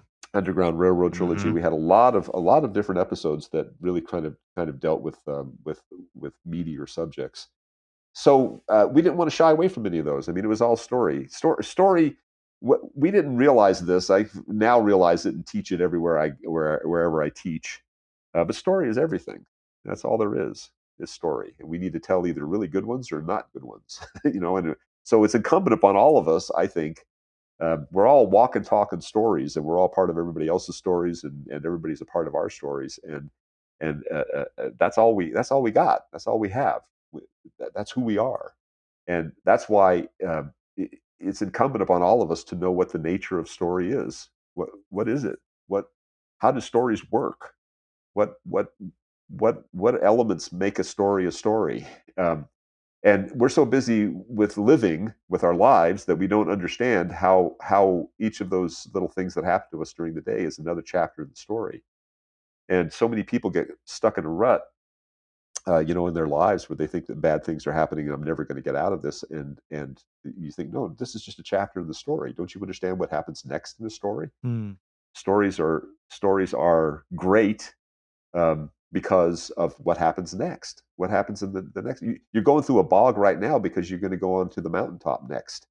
And when you're on the mountaintop, that's preparing you to go through the next bog. That's the nature of stories. It's the nature of the way things work. So I hope that that's part of what we've been doing on Adventures in Odyssey too. I really want everybody to understand the nature of the adventure, the story, the magic of life around us. We don't recognize it as magic because it's just we see it happen every day. But when you stop and think about it, that was part of our maturing process too. Is to, ironically enough, it's you're maturing by actually going back to those things we talked about this earlier about you'll be old enough again to read fairy tales. So we're maturing by actually kind of doing the retro thing of going back and taking a deeper look at mythological, fantastical, fantasy story, fairy tale type things that show us how to live. How we are supposed to live, how God wants us to live, how we're supposed to live, and so it was a very, very interesting process. I mean, I mentioned magic a minute ago, and everybody just gets real nervous when you start talking about that. That's the M word. Yes. It depends on how you understand that. Nervous, but fictional or occult. Yeah, there's difference. It's totally it's black magic and good magic. There's good magic and dark magic, and we don't recognize it as magical because we see it happen every day. We're used to it. But I mean, think about it. We put 200 people in a tin can and fly it through the air.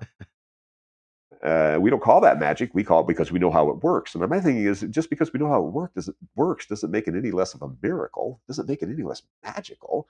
We now think nothing of getting into an automobile and driving 50 miles one way to go to work in some cities, to do our busy work day, and then driving 50 miles back to go back home. You know how long that took 100 years ago? Yeah. 150 years ago?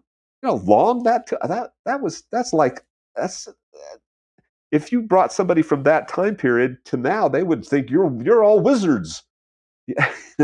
Well, why don't we recognize that for what it is? We should be recognizing it for what it is. We should be recognizing it for the magic, the type of magic that it is. These are those other biblical illustrations. This is part of digging deeper into the scripture. We don't think in terms of, we live in this world that real magic happened. It has happened. It's all throughout scripture. And I'm sure you've heard these illustrations before, where Moses takes a stick and throws it on the ground. Oh yeah, the first wizard duel in the Bible. First wizard duel, yes. Exactly. Yeah. And the Pharaoh's wizards, he had magicians, court magicians, and they understood the magic of the day. They weren't calling on God. They understood the physics of the situation and turned their sticks into snakes too. Yes, the narrator doesn't try to cook he doesn't that try over. to say he uses the same words. Yeah. Boom, uses the same exact It's a mystery. words. How did they do it? How did they do it? Yeah. How did they do it?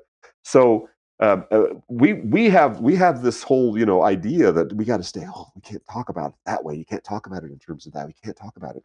Jesus changes water to wine. He changes water to big vats of water. He changes into big vats of the best wine ever. Yeah, but that happens every single day here. It just happens slowly. That's true. He just sped up the fermentation process. That's true. The fermentation process. Supernatural. He just sped it up. Yes. But it happens every day. Why is it less of a magical thing? Because it happens over a period of 6 months or a year versus happening instantaneously. It's still the same magic. It's still unbelievable magic. We've got these little pellets of flavor that grow on a vine somewhere, and we take them and crush the juice out of them and let that sit for a while, and then it goes a chemical change, and then the year from now it's like, oh, this is great wine. Okay, Jesus just did it like that. It's the same process, just sped up. So we live in a world filled with this. Miracles and magic are all around us if we just open our eyes and take a look at it. Exactly. And it's an Odyssey as well, whether or not you call it magic, the sensibility is there. And yet also, especially for listeners who may not be familiar with Adventures in Odyssey, I wish to point out, as I've kind of hearkened to earlier, Odyssey's stories warned against undisciplined use of magic. There was even the 2-part, let's just call it a Dungeons and Dragons episode, the big bogeyman of the 80s, but Odyssey handled it with sensitivity. And, and you got Dr. Dobson at the beginning, doing, hey, kids, we're going to talk about these fantasy role-playing games. And that's pretty good. You may got him down pretty good. Laugh a little bit at the seriousness, but the episode itself, first it's in a family context, it's the Barclay family, and then you have the cousin from out of town who obviously has something else going on, and to him, this magic is dark magic because he is trying to use it to control his world. He is working against the Emperor's magic, to use Aslan's phrase, and trying to hijack it for his purpose, which is the occult use of magic forbidden by Deuteronomy 18. But then similarly, you get, I'm jumping forward a few years, one of my first episodes is the two-parter, A Touch of Healing, where Odyssey, now working within the confines of Mr. Whitaker no longer being in the show, brings in his son, Jason Whitaker, portrayed by Townsend Coleman, the Tick. I love the Tick. I love Townsend's performance. Thanks, citizen. He takes the imagination station, realizes, hey, we can use this to basically heal people because it's all in your imagination. So you can put a child in there who has to use a wheelchair, and then suddenly he can walk again and participate in the adventure. And then, of course, this young man doesn't want to come out of the imagination station. Right. And then at the same time, Connie's grandmother, we talked about shows that explore death. Connie's grandmother is near death, and there's some family drama there. And that's that type of mature storytelling, that is even back then in the 90s. It doesn't end with an easy moral. Chris Anthony comes on at the end and says there are a lot of Christian views on healing, but here's one thing we can know for certain. And you hear me quoting it, I'm this nerd. I'm remembering this to this day because these are formative lessons.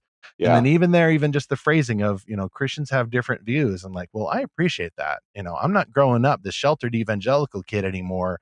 Someone gave me a little idea inception there from the very beginning that Christians have different views about this and that this is normal. This is expected. The mature Christian is going to expect this going forward. And I don't think that just a book of words could have communicated that idea nearly so much as hearing this, imagining this, in the theater of the mind being played out by characters whom I've come to love and respect.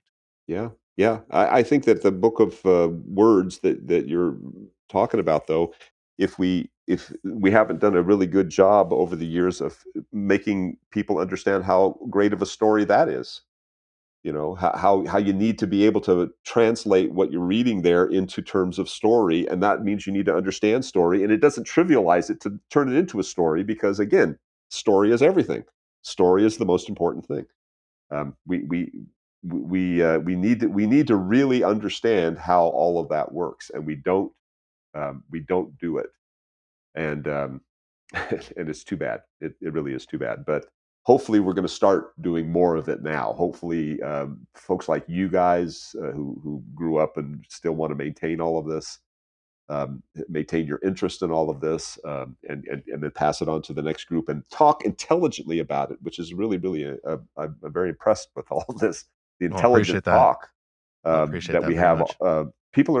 We are taking it more seriously now, and we need to take it more seriously. We need to understand the right way of looking at this, and I hope I'm glad Odyssey has been a part of that. I hope it can continue to be a part of it in the future. Oh, amen. From your mouth to God's ears. A phrase occurs to me now too. John Piper writes a lot about, I guess it's his phrase, the dangerous duty of delight. And, growing up, more in my college years, some of his writing has also been very formative in understanding the reason why God has created us, not just for duty and obedience and holiness, but for all of those things for the purpose of ultimate eternal happiness in him. Yeah. That's where I see the connection being made, is that, delight is a duty. This is as in Christ, this is our destiny for eternity. And stories and artwork and culture making and all of those things are part of that. Even going back to Genesis 1:28.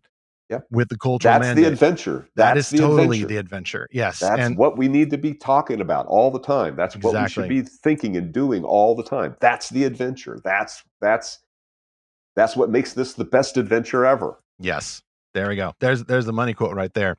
So from there, let's go to chapter 3, which I've called Adventures in Legacy. The period roughly covering 2014 to the present. And I just chose 2014 because That was when you all launched at the time and had a different name, but it's now called the Adventures in Odyssey Club, which is the streaming app where you need to go if you want to get Adventures in Odyssey going all the way back to the family portraits in 1987. You can start from episode 0 and then trace it all the way to episode 900 whatever, and you can see just exactly how this original series has matured and now built this legacy of Christian made drama. Phil, I'm curious, like how much you are a part of this, where forming the process of jumping to the streaming app generation. Odyssey is still on the radio. Some stations air it daily, going back to the archives, and then imagine some still get it weekly. But for me and now thousands of fans, we're listening to it streaming over the phone. This Sure. miraculous seeming device, possibly built by Eugene in his spare time, where you can have all the episodes there. Whereas before, if you're a kid in the early 1990s, you have to lug around your cassette player and a stack of albums. Right. A boom box, a big, huge boom box on your shoulder. Yes. And turn it up for the Imagination Station takeoff parts. Somebody may have done that. I don't know if that was me, but so now that it's a streaming app, like what are some of the challenges now, logistically as well as story-wise?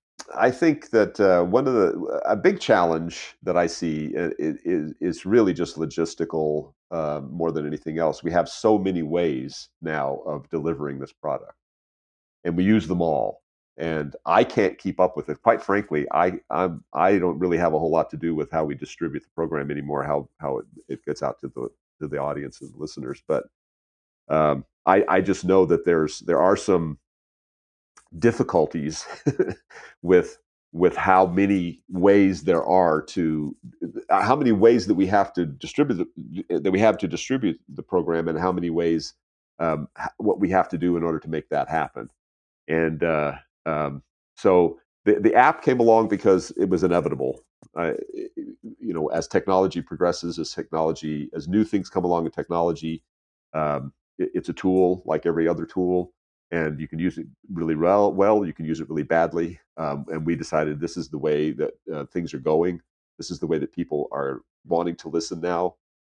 We haven't gotten to the point where I think quite frankly, part of me says what we ought to do is make all 6 episodes available in any kind of a new album.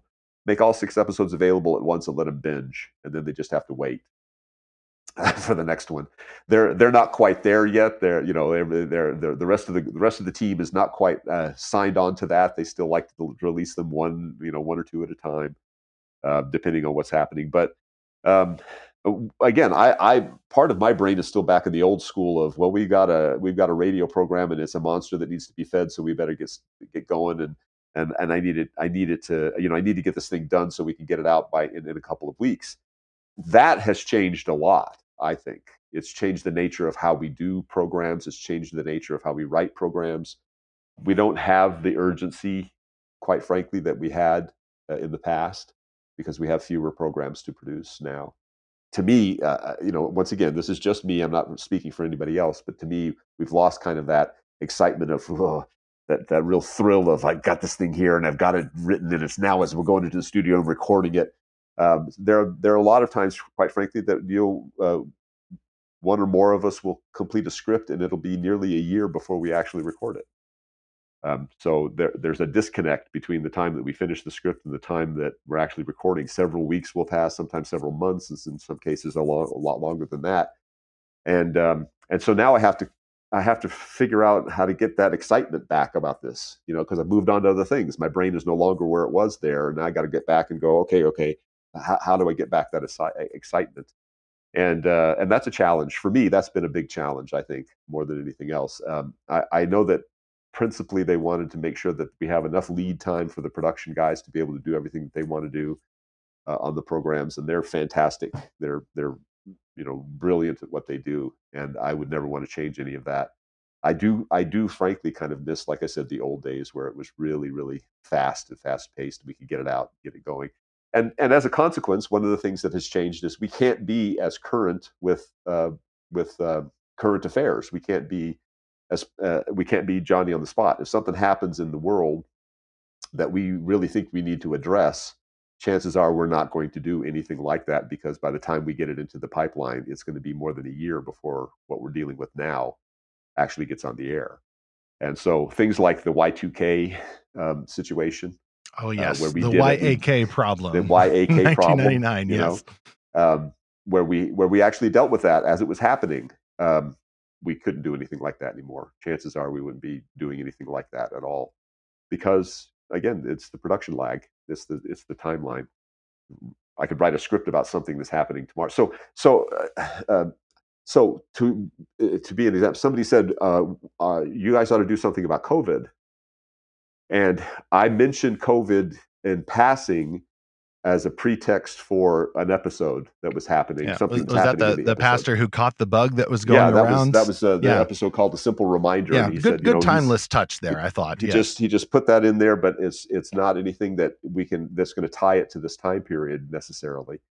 And you could do vague things like that, but we really don't address current events very much at all, because by the time we get them into the production pipeline, they're going to be passé. They're going to be gone. And why do them? Why even address it? And it's kind of going to be an interesting spiritual lesson for us too, because then again, we're looking at, what happens next in the story. What is the nature of story? What's really important here? Why are we may think this thing is important right now, but a year from now, it's not going to be all that important. So, let's deal with the important issues. Let's deal with the things that are timeless. Right. So that has changed some of the stuff. I think that we're really looking to find ways to maybe increase the amount of episodes that we put out. I don't make any of those decisions. I would like it if we did more episodes, but we have lots of other stuff that's coming up, and so we need to make sure that we're dealing with our time judiciously in terms of putting out episodes and things. But I think the app is definitely the future. I think that eventually, again, I don't make these decisions, but eventually I think that the albums are going to fade away. We're probably not going to do those anymore. We'll still release on the radio, because there are people that we still have a very large radio audience. But really, I think everything is kind of pointing toward the app now. And like you said, you can get all of them. You can listen at your leisure. You can you get the most current ones, and you can get all the ones from the past. Or you can go back to your favorites. You can carry them around with you wherever you go. Yeah, that's what I do. Well, Phil, as I mentioned earlier, my kids love the app. We gave them old iPhones or whatever a long time ago, and they've been huge consumers of the show. Probably every night, listening to one or more episodes, listening to episodes while they do dishes or chores or go on a walk. And so it's definitely become part of our family. And it's we talked about Eugene earlier, and so many of these characters have almost been like become friends to us. And maybe I'm not necessarily praying for them, like you said, some of the fans are, but they become so close to us. And I love that you guys took that step, because when we first discovered Adventures in Odyssey, I believe it was my mother-in-law that gave us like a set of the CDs years ago. And okay, that worked for the car, but not for our rooms. Like we didn't really have CD players, and we tried to listen to it on like the DVD player with the TV, and it's just weird. Yeah. Doing that. So it was very much the natural progression, and our kids latched on quickly. And they even had some like feedback for the app team. They're like, oh, they need to improve this, or maybe add this feature, or work out this bug, or whatever. And so they really jumped in. Now, of course, VR and the metaverse and all that kind of stuff is getting really real. So maybe one day we're going to get maybe one day we're going to get a metaverse Adventures in Odyssey. That would be pretty cool. Well, Mr. Whitaker's already had that technology, and he doesn't even need the helmet. And as we've seen, there can be some drawbacks. The giant corporation tries to take it over, or Dr. Blackard plants a computer virus in there and tries to have eternal life. We were so ahead of our time, weren't we? So ahead of our time. Yes, indeed, to a fault. In the case of the metaverse, launching a terrible virus on the world too. That's true. There was a virus that was part of Dr. Blackard's plan in the Darkness Before Dawn arc. I'm definitely showing my nerd here. We're either way ahead of our time, or evil is just really predictable. Let's put it that way. Well, that is true. That is true. But a couple of things that have meant a whole lot to us. There was a series of episodes that were about forgiveness, and that definitely struck a chord with one of our kids, with some things she was going through. And she's probably listened to a couple of those episodes in that theme multiple times, and it's really brought some spiritual growth in her life that she needed to go through. And they definitely touch on a lot of topics that 8 to 12-year-olds go through, like friendship and hard situations at school. And man, it sparked so many conversations. So I totally appreciate it for all the doors it's opened to have excellent conversations with them. That's great. That's really wonderful. And I think, and what I really am very gratified to hear is that you're doing this as a family. Yes. We had so many folks would write in and be upset if we did an episode about a controversial or more serious or more adult topic. How come you did this? Why did you do this? How come my kids came in and they said this and they have never said anything like that before? And the first question that I ask them is, how come you're not listening with your kids? How come you didn't either listen to the episode beforehand, or why aren't you listening with your kids? We are not a babysitter. Yes. This is not something that you need to put on and then walk away because it's all safe. Yeah. We're good, but we're not tame. Yes. We're good, but we're not safe. Okay?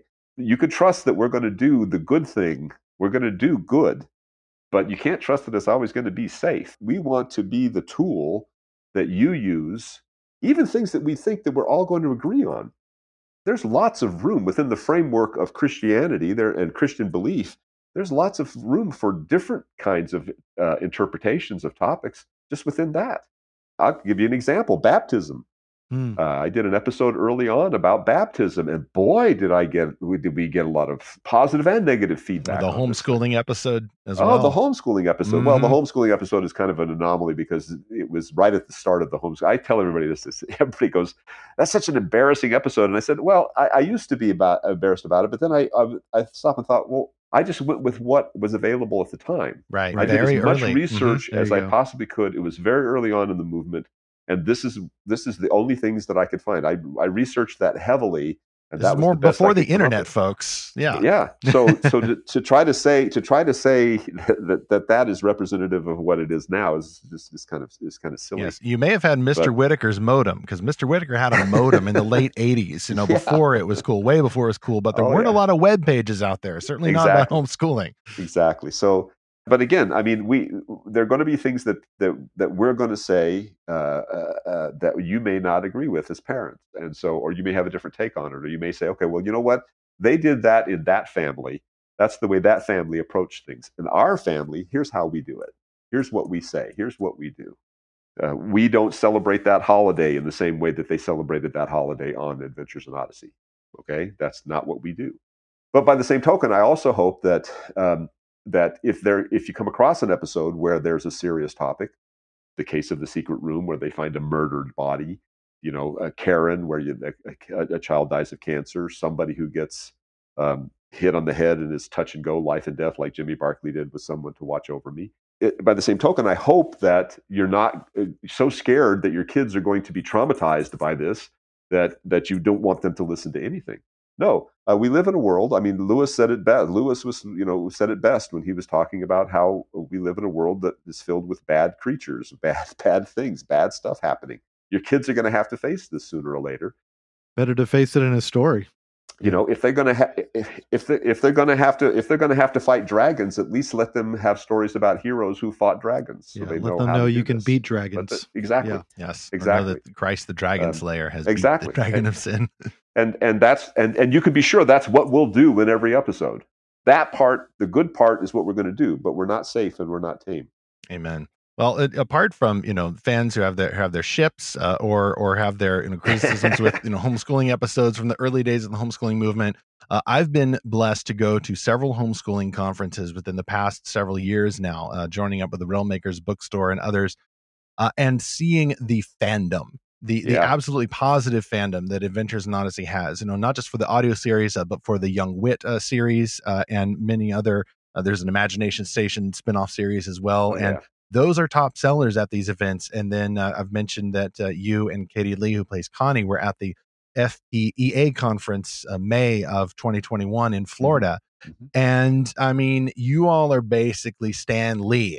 We've got Robert Downey Jr. there, and then people are lining up, and then Katie Lee starts talking, and then you see the eyes go, whoa, mind blown. What's going on? This is Connie, and for anybody, that would be rather overwhelming experience, but particularly for, some homeschool families can be a little bit more, sheltered. And yet, this is their opportunity to engage this world of Odyssey, this world that's bigger than themselves. And they love this stuff. And I'm curious just what you all have enjoyed about getting out to some events like this and getting to meet the fans and getting to engage with them and find out. Sometimes, as you mentioned, the Odyssey fandom now spans at least 2 generations. Yeah. It's been wonderful, unabashedly wonderful, all of it. It's great to talk to the folks, the fans, the supporters, the audience, the listeners. It's remarkable to hear their stories and how Odyssey has affected them in their lives. I think God has so blessed the program to be able to affect them in that way, and all the glory goes to Him. We had a 30-year anniversary cruise. We went on a Disney cruise. All of Focus's 40th and Odyssey's 30th, and Focus got the whole boat, and everybody came on board. A bunch of families came on board. It was like 4,000 people. We brought a lot of the actors with us. We did a live show, and we did a whole bunch of little events and whatnot. And during one of the breakout events, I had taught this gives you an idea. I had an 8:00 in the morning. They wanted somebody to do to give a lecture on writing at 8:00 in the morning, script writing. And I'm like, nobody's going to come to this thing at 8:00 in the morning. I wouldn't come to this thing at 8:00 in the morning when I'm on a cruise. No way. The place was packed, and I'm like, oh wow, I didn't even believe that anybody cared about this stuff, but they came in. I love them. They really wanted to. But the wonderful thing about this would be we always have a line of people who want to ask questions about us and who want to come up and talk to us and everything afterwards. And after one of the breakouts, a mother came up. She had her 2 kids, and they wanted autographs, so we gave them to them and whatnot and everything. And then I noticed that she circled back. She had her kids go off and do something else. She circled back and got in line again. And when she came up to me, she said, I wanted to tell you something out of my kids' hearing. She said, I grew up in a family where I was abused in every way possible. Oh, wow. Mm. And she said, in the midst of all that, the only thing that kept me going was listening to Adventures in Odyssey. Oh, dude. Wow. I can't even say this now without tearing up. I didn't realize that. I didn't realize that until the impact that the program can have on people, and that's who it's reaching. I really honestly had no idea until that moment. It took 30 years. Wow. But I had no idea that God could use this program to be that kind of a lifeline to people. Wow. I had no idea. Praise God. 30 years of faithfulness. And, I'm a fan, obviously, but, I know that there are challenges with this. I'm certain there are organizational challenges and budget challenges, and of course, fan challenges and just the normal creative process. How virtuous do we want to be versus how challenging? How adventurous do we want to be here? All of those, I'm sure, are part of it. I can only guess at how the sausage gets made, and I'm sure it can get very messy when you're just dealing with human beings, much less, very Christian human beings, much less very evangelical human beings, much less very artistic human beings. And all of that stuff, I'm sure, is part of the process. And yet I'm so grateful even just to hear secondhand about that level of impact. I hope you just keep getting more and more encouraging feedback from fans, along with people who are still upset about Officer David Harley. Yeah, we get those too. It's okay. You know what? And I'm perfectly fine with that. I like everything. Iron sharpens iron. I really like the critical feedback as well as the praise. Again, all of it goes to God. It's all to the glory of God, not to anything that we do. God has blessed us, and we are very, very grateful. It's all in His hands. It's all in His timing. And the only thing I would say about the criticism is make sure it's a justified criticism. Yes, biblical. Please be biblical. Yeah. Just don't tell me something's cheesy. Yeah, that's highly subjective. I don't know what that means. I just don't know what that means. What does that mean? So, be a little more erudite with it. That's all. Right, right. Yeah. Make the criticism biblical if you're going to at all, and then just realize that Christians can differ on these issues. Like you said, there is some room for disagreement within secondary Christian tradition as well as the creative world building like this. Oh yeah. Which leads to my bonus question. I guess we'll unhappily draw to a close here. What can you tell us is next for Adventures in Odyssey? As of now, we're a couple of months into the year 2022. Do you want to break any news today? Is there anything you can forecast that's coming up for our heroes? Well, I can tell you that we're working on the Young Wit book series. The first book series is 5 books. I'm working right now on finishing book 5. Dave Arnold and I write these together, and Dave has done his part. I'm doing my part right now. So book 4 is finished. It's in the galley stages. I got to make some corrections on the galleys, and I'm working on book 5. And I've got 2 more books in the Blackguard Chronicle series that I'm also got to get done. And so hopefully all those are going to be released this year. That's the plan, is to release all of those this year. So that way everybody can get the whole series at once. I apologize that it's taken so long to do, but anything worth doing is worth doing well. That's happening. We are obviously continuing on the Adventures in Odyssey app. The Adventures in Odyssey Club app is having a complete revamping. Oh, is it going now? to be brand new? Yeah, it's being completely renewed and revamped. And so, in fact, I think all of the whole focus on the family app and everything is being completely redone. That's going to launch this year too. That's coming up real soon. And we got some other things that I can't talk about right now, but that are definitely in the works, and that have actually even been approved and are in the works, which is good. And hopefully those we'll talk more about those as we get more into the producing and everything else of them. But some exciting stuff is still coming up. We still got some tricks up our sleeves, and we're gonna make the product available as fast as we can get it out. Well, fantastic. And of course, the Blackguard Chronicles, which are kind of retelling and fleshing out the events of that original Blackguard saga. You Richard Maxwell stands out there. Come get more of your boy. There's a lot more backstory for Richard Maxwell. Including, I believe, his original friendship with jellyfish. Yeah, There's it all connects. The lovely thing about doing those books is there are two really great things. One, it's very rare that an artist gets to go back to earlier work that they've done many years ago and correct all the mistakes. So I get to go back and correct, fill in plot holes, and go, okay, there's this stuff that we couldn't include in the stories themselves because we ran out of time. You have a half hour to tell the story on radio and on audio, but on the book I can actually flesh it out a little bit more. And then the second thing, of course, is there are always parallel stories going on with the other stories. So you have the main narrative thread, and everybody kind of knows what that is because they've heard it before.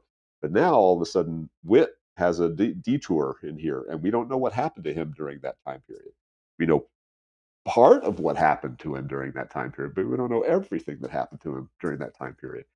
And I will say this, the Young Wit book series and the Blackguard Chronicles are connected.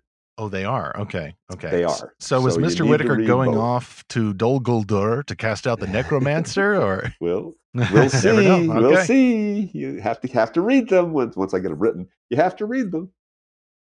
But I will tell you this. I think that the Young Wit book series, just if I can be so bold, Dave and I both agree. I would really love to just take this thing and run with it in every media that we have. The Young Wit book series for me has just been so much fun. It's just great to get this to go back to the very beginning, and of John Avery Whitaker's life, and find out all these different things that happened and just the time period in which he lived, and all the things that he did to become the Wit that we know today. All the mistakes that he made, and how he learned how to do the things that he did, and how brilliantly precocious he was. And if you read the Young Wit, there was a lot of controversy over the Rydell stories. I've seen some of that. Rydell. Yes. Mm-hmm. Especially how they ended up, and especially with Wit's explanation to Emily. Basically, she asked, "Did you know all this stuff was going on?" And Wit says, "Yeah, I did." And, "Why didn't you stop it?" And he says, "Well, I had to let it play out." And he gives an explanation for it. And part of his explanation is that I was allowed to do things when I was a kid to explore my own creativity. I was Oh, allowed to explore wow. things when I was a kid. And how, you three are very special kids. You all have very special abilities, all of you. And I was allowed to explore and examine my gifts when I was your age. How can I not let you examine and explore your gifts? I was there the whole time. I was watching over you the whole time. But I got to let you explore and examine it. Well, that's not going over real well. But It's a scary okay. world out there. I get It's the okay. concern, but Again, sometimes, yeah. It's a matter of he's good but not tame, good but not safe. There you go. We don't live in that kind of world, and you got to be equipped to be able to handle it. And we want all of our listeners to be able to handle the things that they're going to be handed, because it's now blatant. We've seen it happening. I mean, just we're in a negative eyes. world now. We're exactly in that world right now, and we've got to be able to have champions and knights of faith and knights of honor, and raise our kids to be those kinds of people who can stand up to this stuff and say, no, I will not back down. And that requires them to practice. They have to practice it. Amen times 10. You can find the Odyssey Club, the Adventures in Odyssey Club, at oaclub.org. You can also follow Odyssey on several of the social medias. Phil, are there any other ways that folks can keep track of your work or possibly come after you with their ships or anything they'd like to do? Oh, I'm around everywhere. So, I am on Facebook. I think I'm on MeWe or whatever. If you want to try to look me up on there, you can just write to Focus on the Family directly. You can send emails to Focus. I'll get them. And true fans know the address. More of them. We get a lot more of them now than we ever used to. We used to not get the letters, but now because of social media and email, we get a lot more of them. So, yeah, that's Odyssey, Colorado Springs, Colorado, 80995. Or in Canada, right too. True fans know, and true fans know the old Pomona, California address too, which I will not utter here. I wonder if there's that forwarding address is still active for those cassettes that are still out there. That building is now a medical clinic. Oh, okay. Yeah. Wow. Yeah. So many things changed. That's incredible. Yeah. Bill, it's been great to have you. I look forward to keeping up with what's going on in Odyssey as well as your creative pursuits. And I can forecast something I'm daring to make a prediction of my own. I'm guessing that due to the popularity of the Young Wit books and the Blackguard Chronicles in the recently opened Lorehaven Guild platform on Discord, I'm guessing we will at some point have at least one book quest about that, because so many of Lorehaven readers love those books. And of course, you line them up to get them at the event in Florida, and I'm guessing that'll happen again at some point as well. That was a real blast. I really love doing that. One of the reasons that I really love doing it, and I've done this now at a couple of other events as well, is if you get the Young Wit books, there's a map of the town that he grew up in. Yes, on the inside covers, and the map changes with each book because it's all seasonal. So the first couple of books are they have the trees are in full foliage, and then in book 3 it's all snow covered, and then the snow starts melting in book 4, and then we're back to spring in book 5. But there are all these little Easter eggs in the map, all sorts of them. There's just, and I always pointed out, the one that I would point out to all of the people who came up and wanted an autograph and said, look here, see this right here, see this little part? See, isn't that cool? You got to look at this map as you're reading. Go back to this map and keep looking, because there are all sorts of clues in this, Easter eggs and lovely things in these maps. And that was something that I remember as a kid when I used to read books. I really loved that, and would go back and just different kinds of books, and would do fun things like that with visual things like that with a book, and it just enhanced the adventure of the book. But so all sorts of really fun things and cool things coming up, and especially with Young Wit and the Blackguard Chronicles book-wise, and there are more Imagination Station books coming out too. I know that they're going to continue those. So look for them, watch for them. All right. We'll include those links in the show notes as well. Phil, thank you so much for joining us. I hope not for the last time, but I wish you God's speed with the creativity, and as you as well continue to grow in the gospel. We're right there with you on the grandest adventure that our author could ever make. Best wishes to you, sir. Thank you, guys. My pleasure. Thanks, Phil. Stephen, that was an awesome conversation with Phil. I wish I could go back to the Imagination Station room or rocket ship or whatever it is as often as possible. But hey, I guess we can. And we can listen to these episodes, practice our ethical muscles as we talked about, and just go on some amazing adventures by ourselves, with our families, with our friends. If you, our listener, have gone on an amazing adventure through the Imagination Station, we would love to hear from you. So please send us a note at podcast@lorehaven.com or tag us on social media. Just look for Lorehaven, or come and join the Lorehaven Guild. We would love to have more conversations with you there. You can subscribe free to Lorehaven and join those monthly book quests. Of course, we also discuss the topics of every Fantastical Truth episode. You just go to lorehaven.com, get the subscribe pop-up, or go to lorehaven.com/subscribe and enter your info there. Then we'll send you the exclusive insider link to the Lorehaven Guild on Discord. Next on Fantastical Truth, lately, many fans, I don't know any of them, but many fans have been yelling about Amazon's Rings of Power TV show, and Star Wars, and Star Trek, also Marvel, and DC, and Doctor Who besides. We're doing a lot of yelling. What for? Aren't we fans of these fantastical franchises? Yes, but some of us are getting a little tired of them. Not only the fan toxicity, but too much content, too many worldly agendas, and possibly too little time to keep track of it all. But aren't Christians meant to engage our secular culture for God's glory and to build bridges with our neighbors? We believe this, yet we may also fall into franchise fatigue. Our next guest, Daily Wire entertainment reporter Megan Basham, joins us to explore how we Christians can best respond to secular fantastical stories, even when they go woke. Meanwhile, Fantastical Truth is a production of Lorehaven. Today's episode featured special guest Adventures in Odyssey co-creator, writer, and director Phil Lawler. Our production engineer was Zachary Russell, and our executive producer was E. Stephen Burnett. And I am still Stephen, hoping you'll join us again next time for more adventures in our Odyssey to seek and find Christ's fantastical truth.